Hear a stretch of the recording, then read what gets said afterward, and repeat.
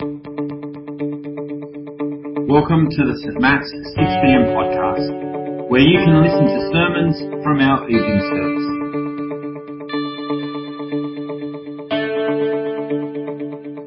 Today Chris will speak on Race in Our Hearts, continuing in our Ethnos series. The text for today, Matthew chapter 15, verse 21 to 28.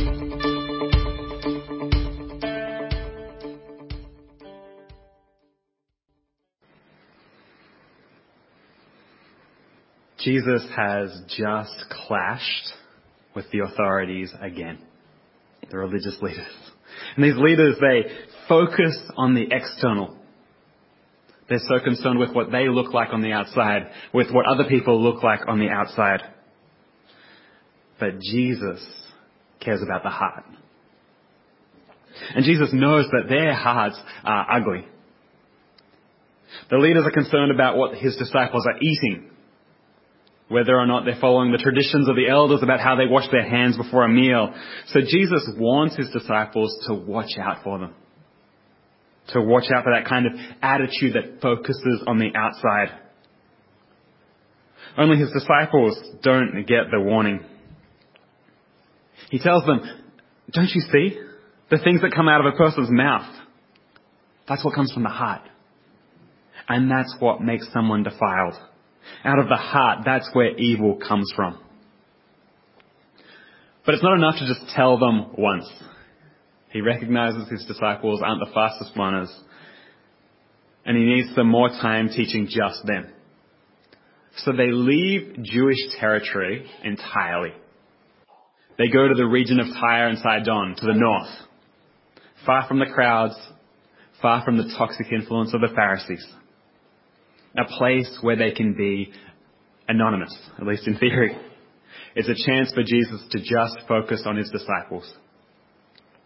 But right away it seems they're recognized. They're interrupted. Verse 22. A Canaanite woman from that vicinity came to him crying out, Lord, Son of David, have mercy on me. My daughter is demon-possessed and suffering terribly. Notice what Matthew calls her. A Canaanite woman. In the Gospel of Mark, in the same story, she's called a Greek from Syrian Phoenicia. Mark uses the geopolitical terms of the day, but Matthew uses a throwback term. He uses that term from the Old Testament, Canaanite, making us think of the Canaanites being the wicked nations God drove out of the land where the disciples now live. So she's one of those people. And when Jesus is supposed to be having some intimate time with his disciples, his chosen disciples, when his focus is supposed to be on them, this Canaanite woman is interrupting. Not just interrupting. She's harassing them. She won't leave them alone. Jesus ignores her. He keeps walking, but she keeps following. I mean, the audacity. The disciples urge Jesus, send her away. She keeps crying out after us. Tell her to get lost, Jesus. And then Jesus speaks for the first time. He says, I was sent only to the lost sheep of Israel. Who's he talking to here? It's not stated. It's not entirely clear. Is he saying that for her or for his disciples? Has she even caught up with them yet? I wonder if the statement is at least as much for the disciples. After all, he articulates what they're probably thinking. He's our Messiah. He's our Son of David. He's for us, not for her. He's not for them. But she catches up. She doesn't mind if they sneer at her. Her daughter is suffering terribly, and she's not going to give up. She kneels before Jesus and says, Lord, help me. Jesus speaks again. It is not right to take the children's bread and toss it to the dogs. And again, he articulates what we might expect his disciples to be thinking. They are the children of Abraham. They are the inheritors of the promises of God. Jesus is for us. His power is for us. His blessing is for us. Not for her, not for them. It is not right. That's what Jesus had said. But she responds, yes, it is, Lord. Even the dogs eat the crumbs that fall from their master's table. She just accepts the metaphor. Sure. The Jewish people can be the children. I'll be the dog. But I know your power, Jesus. I know who you are, and healing my daughter is just a crumb of what you can do. Then Jesus responds, woman, great is your faith. Your request is granted. And who's he talking to here? He's addressing her. But the disciples need to hear this too. Jesus withdrew from the territory of Israel to teach his disciples. I very much doubt he's surprised that a person of a different ethnicity shows up when he chooses to go to her region. And this Canaanite woman isn't just an interruption. Right now, she's the means by which he's teaching.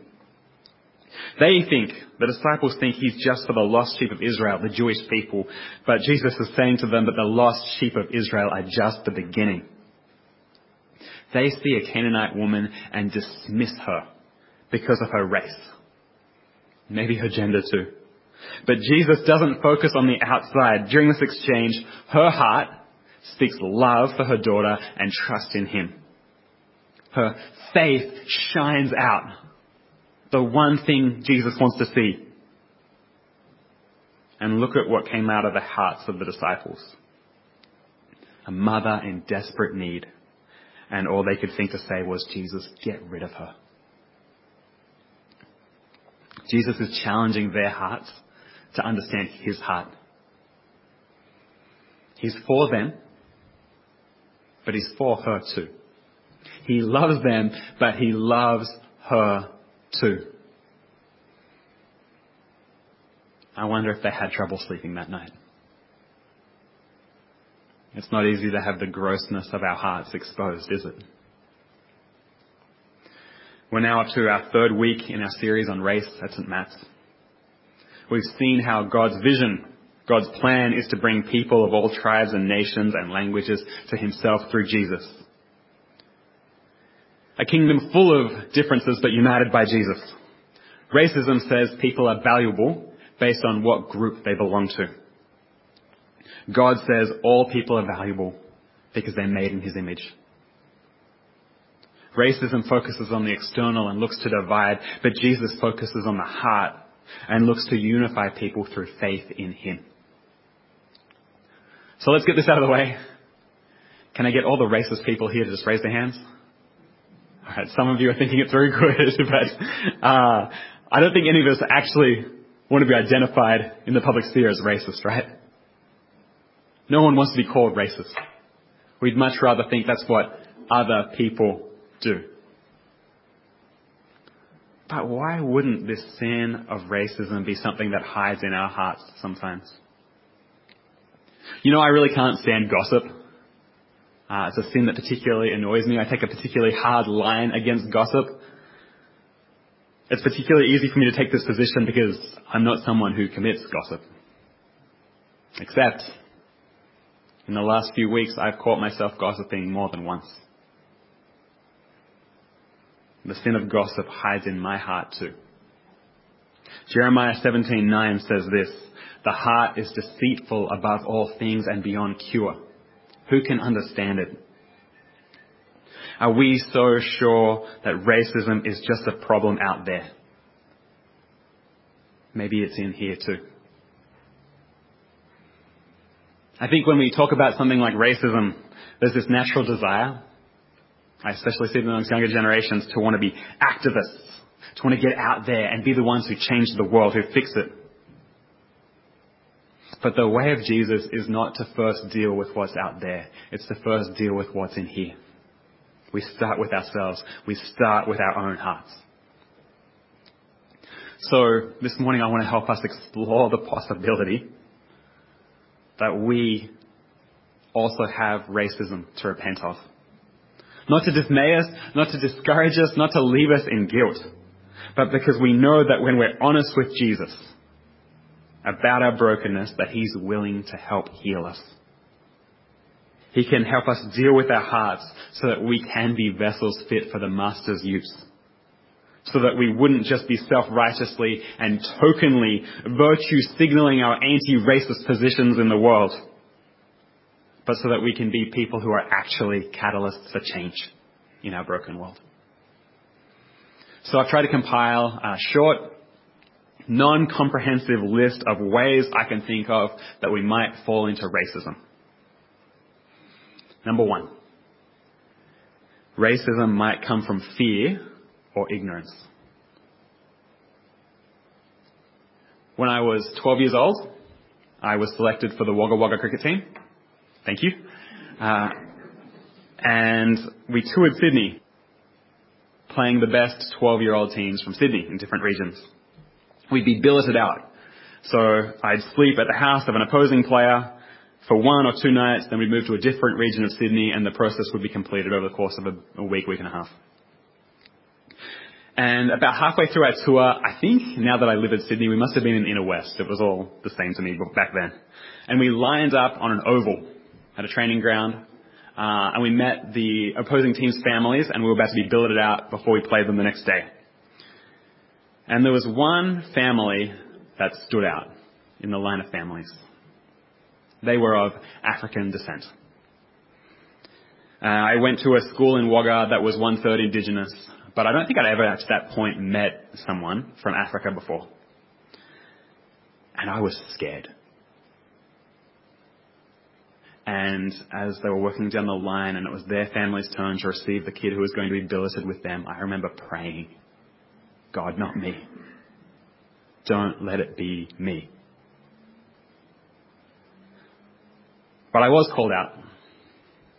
And as I slowly bent down to pick up my luggage, my cricket bag, another boy leaned over to me from my team and he said, "You're with the Black Adams family."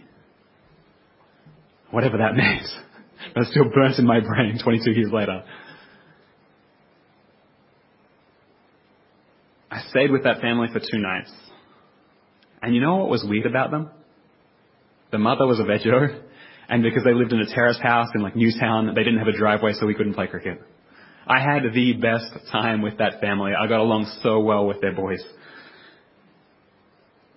It was a highlight of my trip, and I hope to this day that they didn't notice my initial trepidation and understand where that was coming from. I hope they didn't notice the smirk of the boy next to me as he whispered something to me after their names and my name were called out. But maybe they did. Maybe they were used to it by then. But I hope not. Racism might come from fear or ignorance. Number 2, racism might come from carelessness, an inability to empathize, or a sense of whatever I am is what should be regarded as normal. When I was 23, Emily and I had just moved to South Korea. We were out in the city on a Friday night with some other fellow foreigners who had just moved to South Korea. We were waiting for some of their friends. And I didn't know who the people were that we were waiting for.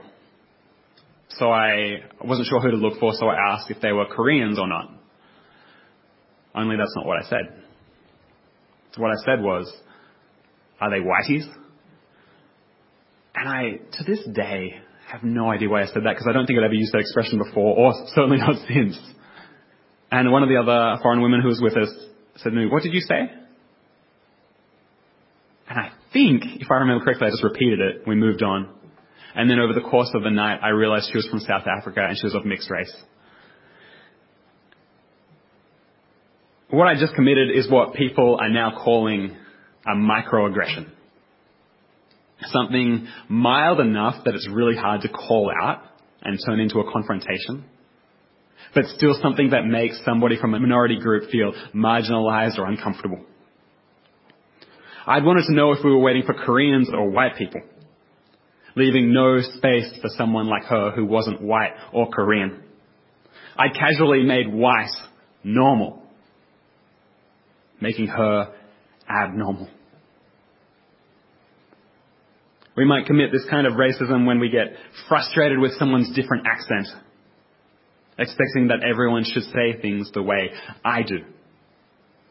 When we're annoyed that someone passes us on the footpath to our right instead of to our left. Because that's not how we do it here, and if you were from here, you'd know that. When their food smells strange. When they talk on the phone nearby in a different language, and it irritates us. When we care more when natural disasters happen in places where the people look like us, than we care if the natural disaster happens in a place where the people don't look like us. I've heard it at St. Matt's. When people would ask about the former Asian congregation, why don't they join us? Whoever us is. Instead of asking, like, I wish I had asked more through those years, why don't we join them? Number 3, racism can come from an insecure kind of hatred.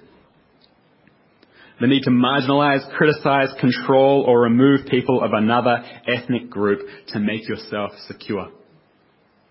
I think this is the kind of racism we see on the news. One group bolsters their sense of group identity, making themselves secure, safe, right, normal, by attacking those who are different. I think it starts small, so we stereotype other ethnic groups. And even if we pretend that we're stereotyping positively, it's still with a critical slant to it. We joke about their appearance. We joke about their driving. We have anti-Semitism, blaming economic problems on Jewish people because we have to find somebody to blame. Or we have Asian hate. Or we have segregation, apartheid, pogroms, ethnic cleansing, genocide, the Holocaust. The Christian writer Richard Lovelace describes that kind of racism like this. These people come naturally to hate other cultural styles and other races in order to bolster their own security and discharge their suppressed anger. They fix upon their own race, their membership in a party, and their culture as a means of self-recommendation. The culture is put on as though it were armor against self-doubt, but it becomes a mental straitjacket, which cleaves to the flesh and can never be removed except through the comprehensive faith in the saving work of Christ. It's easiest to focus on that kind of racism. But I wonder if our most common kind of racism is, number 4, racism that is expressed from our apathy. I want to contend that racism can also be expressed by our indifference to the status quo, when the status quo isn't negatively affecting me, or us, but is negatively affecting others who are different. When I was in primary school, my friend and I were the 2 student representative council members for our Year 4 class. My mum used to say that we looked like brothers. He had darker skin than me, he was Indigenous, but we had the same haircuts, we had the same freckles across the nose, we were about the same height. We had the same upturned noses, actually. We were in the same class, we played in the same cricket team. We did a lot together. About 6-7 years later, we'd fallen out of touch. I was about to move to go to a grammar school to finish high school, and he was no longer going to school at all. Someone told me that he was now using heroin.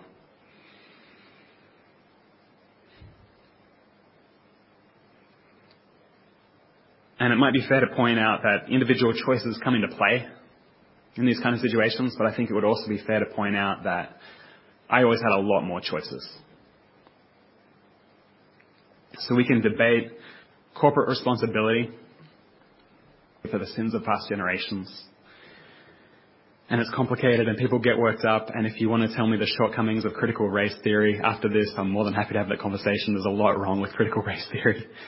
But whether or not we can draw a direct line between my privilege and my friend's lack of privilege, if we don't care about the very real disparities in life expectancy, health, education, wealth, incarceration rates that can be demarcated along ethnic lines, if we don't even care, I think that's an expression of racist sin too.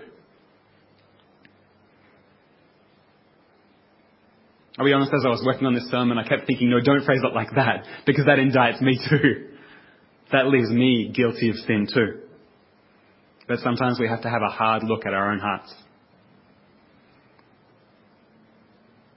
To address racism in our world, policies are important. Strategies are needed. Collective responses are essential. But first we have to look at our own hearts. First we have to look at First we have to look at our own hearts. First we have to look at Jesus' heart. In Matthew 15 we saw Jesus seek to bless his racist disciples and seek to bless the Canaanite woman too. He loved them, he loved her, and he loves us too. That's the heart of Jesus. A heart that is never captive to fear, never flawed by ignorance, never controlled by self-righteousness or bloated by self-entitlement, never bound by insecurity or enslaved to hate, never stagnant in apathy. His heart always protects, always blesses, always sacrifices, always loves. He loved them, he loved her, and he loves us too. And knowing we're loved, we can come to him without fear of condemnation and confess how badly we need him to forgive us, change us, lead us. If you want the transformation Jesus offers, if you want to be a catalyst for good in this world, then please join with me in praying this prayer of confession now. It's a slightly modified prayer of confession from the fourth order in our prayer books. So we pray. Gracious Lord, we are not worthy to eat the crumbs under your table, but your love compels us to draw near. We come with repentance and faith to express our need for all the benefits of your Son's death for us. Forgive us our ignorance and fear. Forgive our desire to build ourselves up at the expense of others. Forgive us when we choose apathy over empathy. Give us hearts like Jesus. Renew us in your service and help us to love one another as members of the body of our Lord Jesus Christ, in whose name we pray. Amen.